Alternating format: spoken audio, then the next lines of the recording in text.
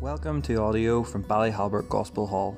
Listen in as we open God's Word and share how it should impact our lives. We hope it blesses you. Morning.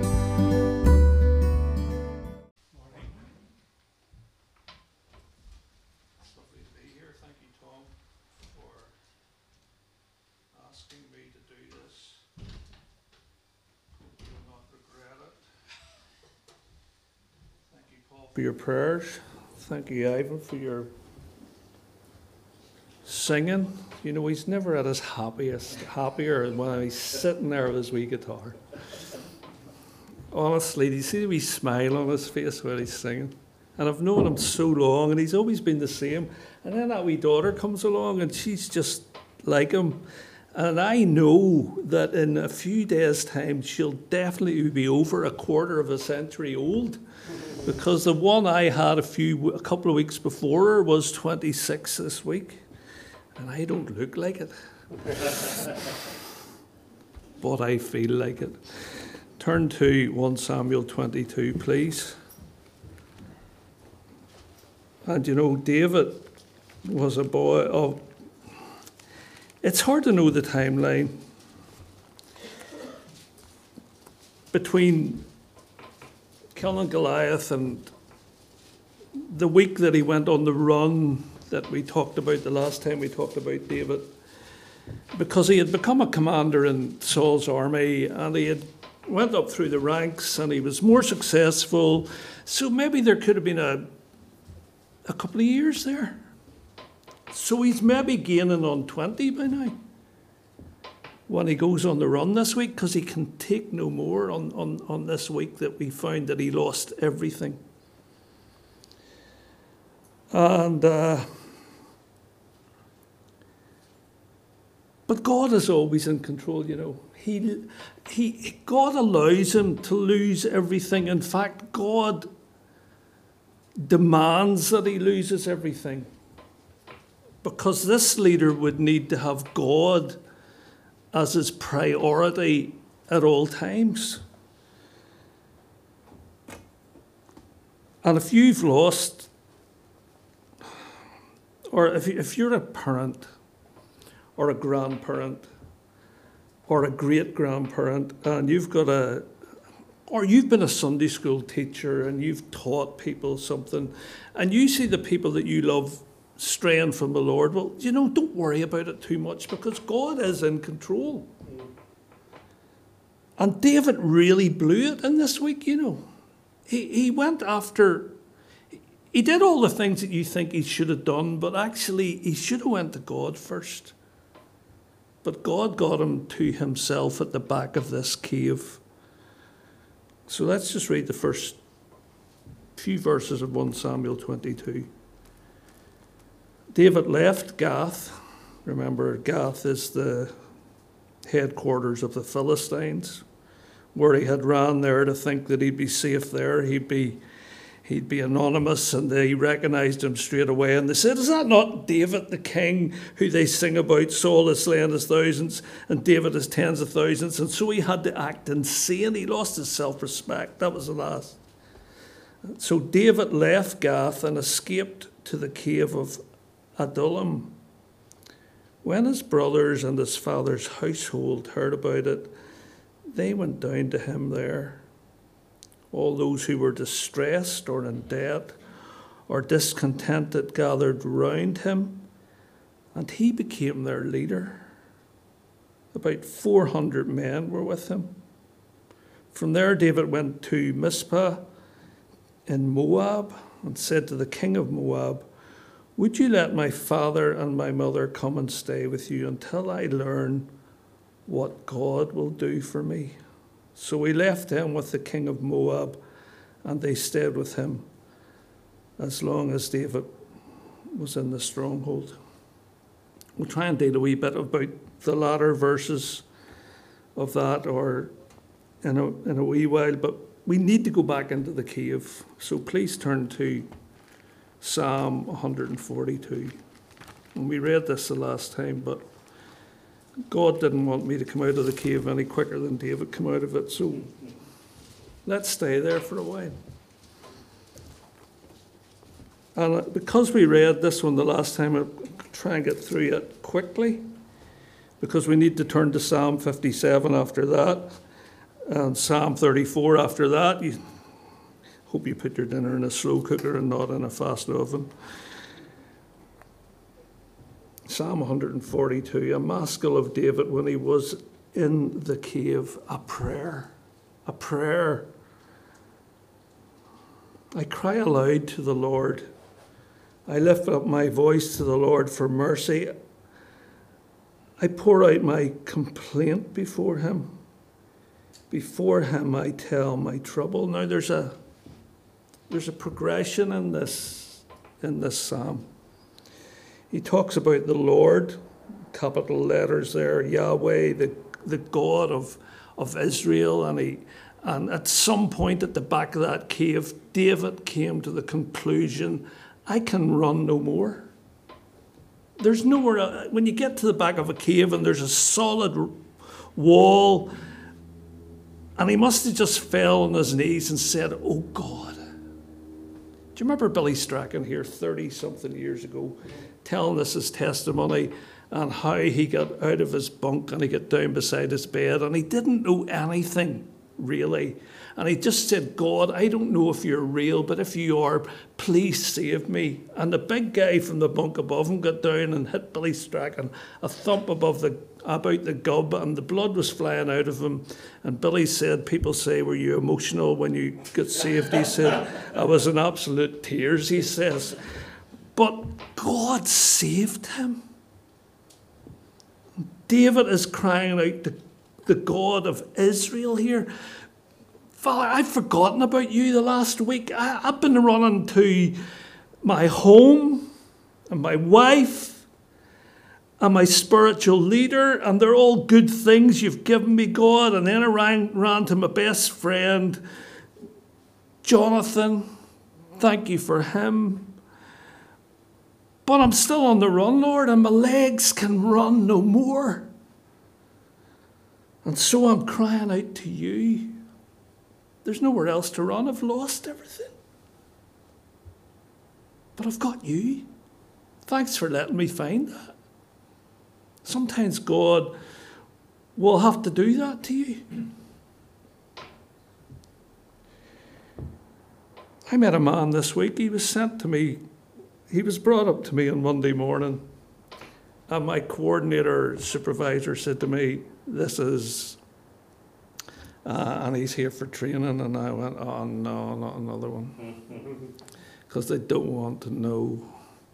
I said to him, leave him with me for 10 minutes. The last guy, I told him everything I know in 5. And I had him trained. Everything I know, I passed on to him in 5 about cleaning. So don't go to the hospital. That's all I know. Anyway, this guy was left training with me. And by 10 o'clock, we were having a break. And he said to me, I'm a Christian, you know. And I said, so am I. And he said, I know that. And you know what? People see Christ in you when you don't see it in yourself. Because I thought, oh, you're lousy. You should have got in first there. You should have witnessed to him. You were too busy thinking about, I can't get my work done with this guy asking questions. And he was keen. A lovely Christian guy. And he told me a story how he lost the most incredible person in his life just a few months ago, his wife. You know what? God takes us through it. And this guy, he just has Christ beaming out of him. God needs to take you on a journey. Remember? Deeper into him. Deeper. But in that journey, you tell, God's open to you telling him your troubles. I pour out my complaint before him. Before him, I tell my trouble. What was your trouble, David? And he said this to God, when my spirit grows faint within me, it is you who know my way. You know, God, I ran to my wife, and I ran to my house, and I ran to Samuel, and I ran to Jonathan, but it's only you who know my way, really. You know. Thank you, Lord, that I've come to you.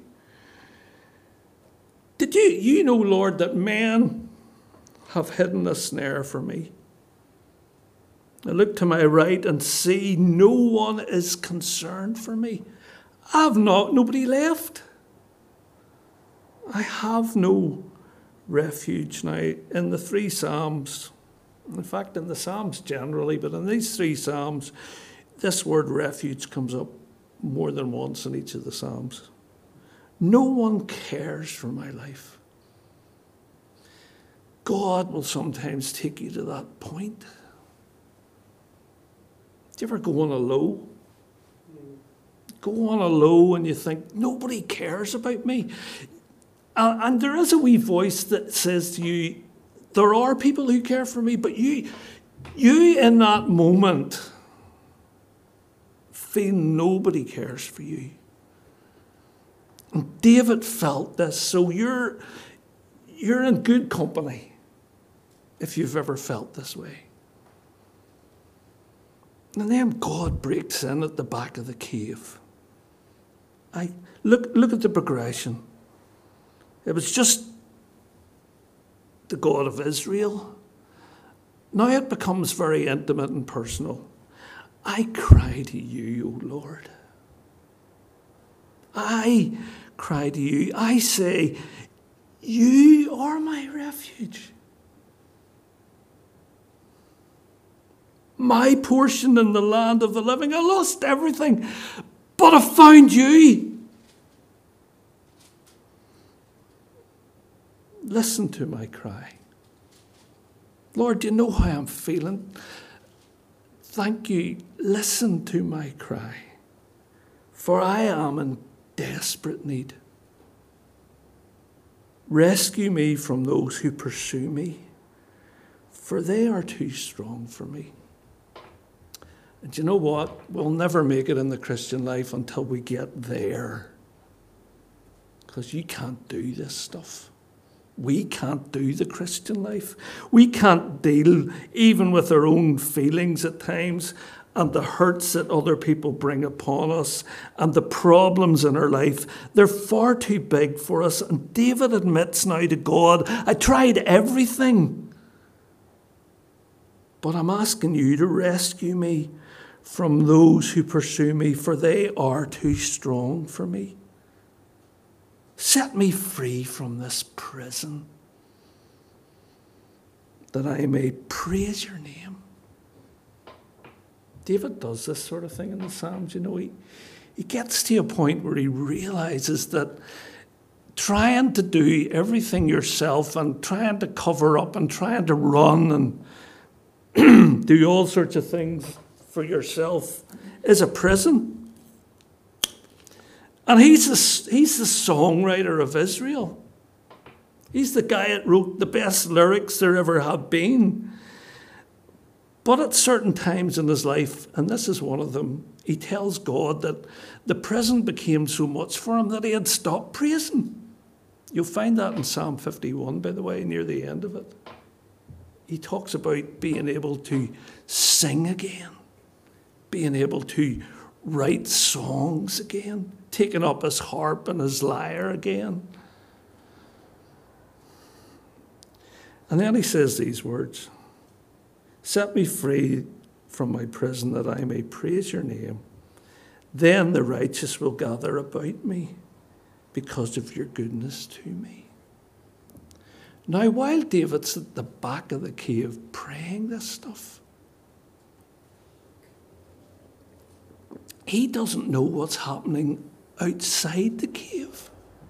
But God is preparing the man in the cave for what's happening outside the cave. So let's move over to Psalm 57, please.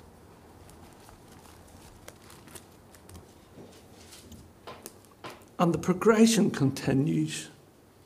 It's still a psalm that David wrote in the cave when he had fled from Saul. And now he's saying to God, have mercy on me, O God. Have mercy on me. Do you know what God is like? I walk along the beach and I look out at that Irish Sea flowing in, and wave after wave after wave after wave, and it just keeps coming. And every morning when I get up and look out, it's still coming. And then it goes back to Scotland, and then it comes back to us, and it just keeps coming, wave after wave after wave. And that's like God's mercy, there's no end to it. So when David says, have mercy on me, he knows there's plenty of it. Have mercy on me, O God. I need more of it. Have mercy on me. He says it twice. For in you my soul takes refuge. Before he was talking about, I want my refuge, and I have no refuge. I think he was thinking physically, I have nowhere else to run. And now he's saying, not only are you a refuge for me to run to in this week, I've had the most horrendous week in my life, Lord, but you are the refuge for my soul.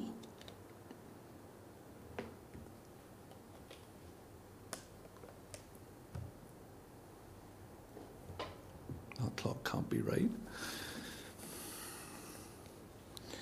The clock is right. Trust you to get a clock that was right.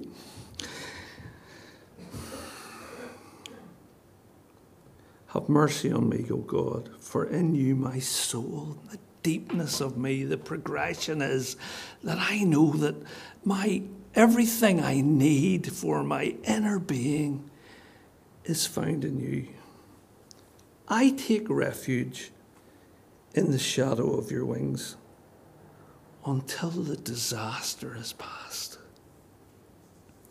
Now, I said to you before, if you've got children or grandchildren or great-grandchildren or people that you taught in Sunday school or friends that are not walking with God, take heart here. If you've ever shared the truth with anyone, the truth can stand up for itself. And something spoke to me about in this, and we read earlier that David said, well, David looked after his mum and dad when he came out of the cave. We're jumping ahead a bit, but when he came out of the cave, one of the things he did was to take care of his mum and dad. And I love that for another reason, because his mum has never been mentioned, But it says that he took his mother and father and took them down to Mizpah in Moab. I remembered, he would, wouldn't he? Because he's got connections with Moab. And it's far enough away for Saul not to get to his mum and dad, because the danger is that this man will do anything now to get to David. And he's thinking, how can I make my mum and dad safe? I'll take them down to Moab. That's where my great-grandmother was from. Great woman, called Ruth. No Ruth's here. Who's hiding? Oh, you're hiding there, Ruth. Okay. I got you. And he took her down to Moab. But you know what? This wee phrase, my soul finds, and in you my soul takes refuge. I take refuge in the shadow of your wings. It's in his DNA to say that. Because if you go to Ruth, and I'll go to Ruth, try and go to Ruth quickly. Ruth chapter 2 and verse 12. Boaz said to Ruth, may the Lord repay you for what you have done. May you be richly rewarded by the Lord, the God of Israel, under whose wings you have come to take refuge. Isn't that incredible? So if you have children and you've shared the truth with them, it's in their DNA. It'll come back somewhere along the way. And over in the Psalms, he uses this phrase, I will take refuge in the shadow of your wings. And in this he adds, until this disaster is past. He's starting to get confident in God. This is going to pass. The pastor once told me when I was telling him about some trouble I was having in a church, he said, don't worry too much about it. It will pass and something else will come along. What a word of encouragement. But it's actually wisdom, because in church leadership, everything, eventually it passes, but something else comes along. Right, verse 2. I cry out to God Most High, to God who fulfills his purposes for me. He realizes in this confidence now, this was all your purpose, God. He sends from heaven and saves me, rebuking those hotly who pursue me. God, you're on my side. Look what God sends. God sends his love and his faithfulness. Just think of that. God sends his love and his faithfulness. David is at the back of a cave still, and he's thinking, God sends his love and his faithfulness. What else does anybody really need? If you could just think that you have God's love and his faithfulness, you are rich. Well, guess what? You have an abundance, an everlasting supply, every single person in here, of God's love and his faithfulness. And he sends it to you every day and every moment. Just accept that. David says to God, I am in the midst of lions. I lie down with ravenous beasts, men with teeth, whose teeth are sharp spears and arrows, whose tongues are sharp swords. But you, God, be exalted, O God, above the heavens. Let your glory be over all the earth. They spread a net for me. I was bowed down in distress. They dug a pit in my path, but they have fallen into it themselves.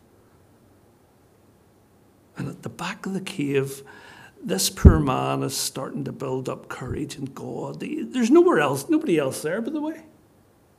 He's probably still hungry. Remember, he had to beg bread of Abimelech, the priest. He's probably exhausted. He's probably had no sleep in this week, but he's starting to really find his feet again in God. My heart is steadfast, O God.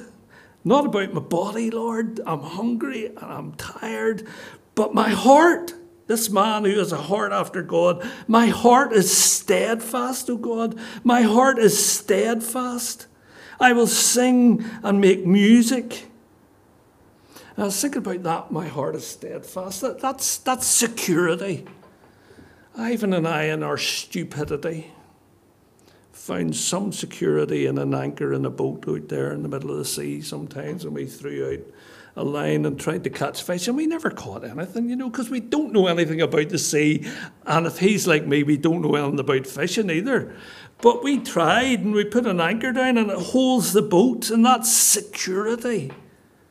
There's a wee verse in Hebrews that says, we have this hope as an anchor for the soul. Security. And David finds his security in God. And so then he says, awake, my soul. What are you doing? I will sing and make music. Awake, my soul. Awake, harp and lyre. I'm going to play this so loud, I'm going to awaken the dawn. I will praise you, O Lord, among the nations. I will sing of you among the peoples. For great is, and he didn't know what was happening outside the cave yet. I will praise you, O Lord, among the nations. I will sing of you among the peoples. For great is your love, reaching to the heavens, and your faithfulness. Remember, those are the two things that God sends down. Now David is saying they reach up. There's so much they reach up to the heavens. For great is your love, reaching to the heavens, and your faithfulness reaches to the skies. Be exalted, O God, above the heavens. Let your glory be over all the earth. And quickly turn over to Psalm 37. Because that too is written at the cave. I've come to the conclusion it was not written in the cave. And that could be No, it's not 37, it's 34.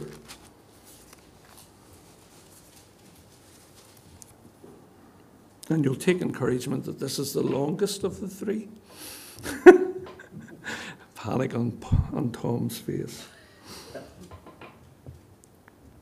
But listen to this. I think David got up off his knees and he made his way to the exit and he thought, God is with me. And he got to the door and he saw a crowd coming towards him. Did you read who they were? 2 Samuel. All those who were in distress. Well, first of all, his father and his brothers. Remember the brothers who didn't think much of him? Well, now they've come to him in his distress. And God needs to do that in our lives sometimes too. If we think we're above people or they think we're above them, we will have no way with them. But when we are broken and they see God in us, they now see David as the leader they need.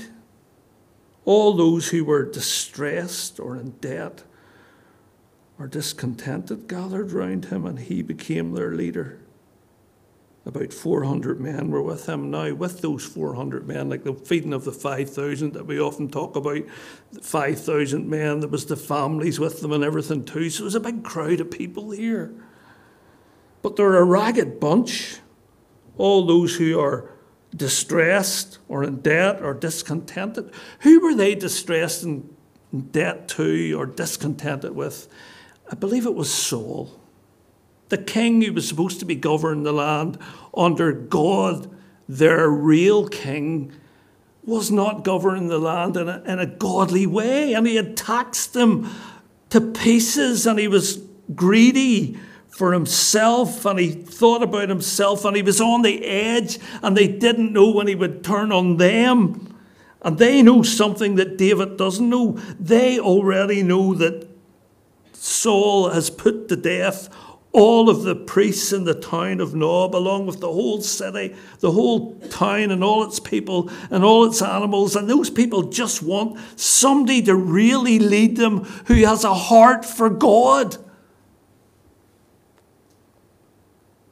So if you feel distressed this morning, or in debt, or discontented, you know what? You have a leader called Jesus. Nobody has a heart for God like him. He is God. But he came to earth to live among us. And we can come to him, and he is our leader. David here is a picture of Christ. And they came and made him their leader.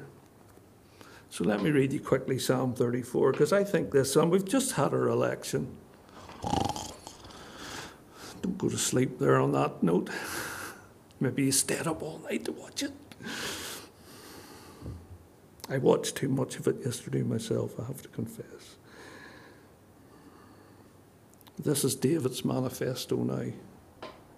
He's found his God again. And he knows that his God has a purpose for his life. And he comes out of the cave and this psalm is to these discontented, distressed, and people in debt. And he says to them, I will extol the Lord at all times. His praise will always be on my lips. My soul will boast in the Lord.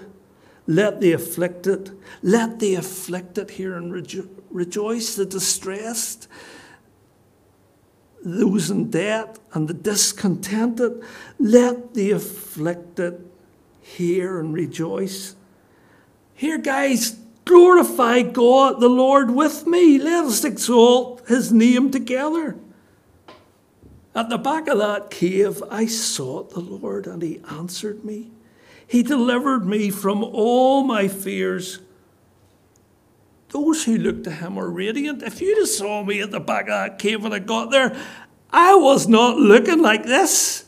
But when I found him, this radiance came on me. That guy I met during the week, he's been through so much. And yet he is radiant.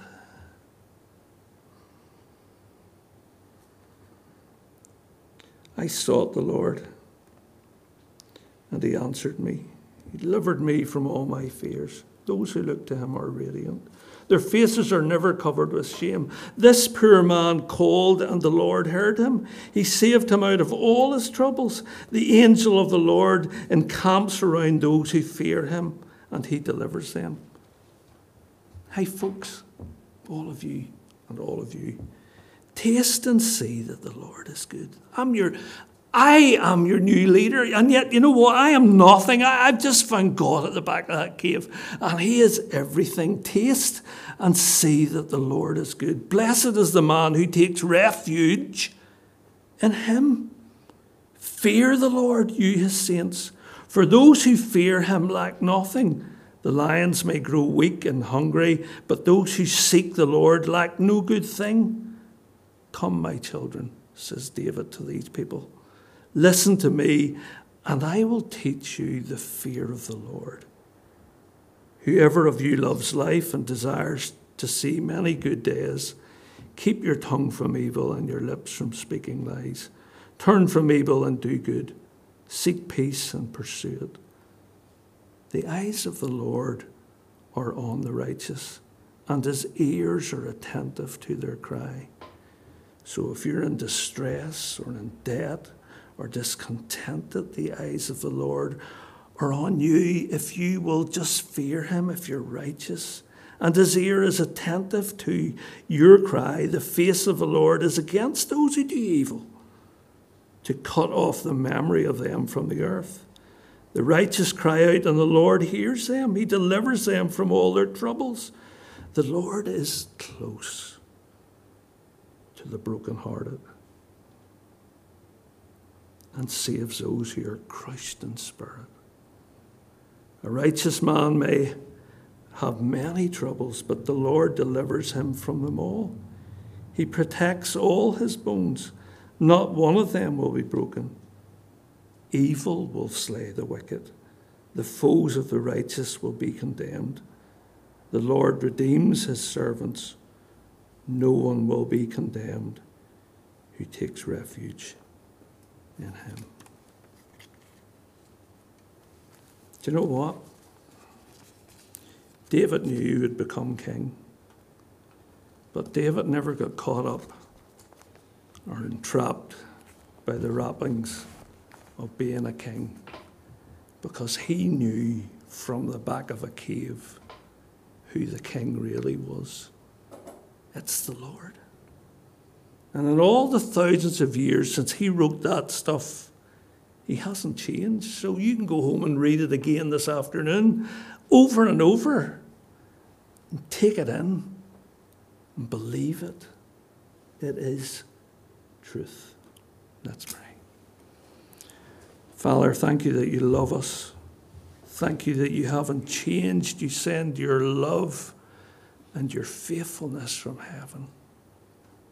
Your love is as deep as the deepest sea. Your faithfulness is unending. You are so faithful to us even when we're so unfaithful to you. So speak into our hearts. Make us people that are righteous. Help us to be people who walk after you, who hunger after you. And thank you that you never turn your ear away from those who earnestly seek you. And so answer our deepest needs, we pray today. In Jesus' name, amen.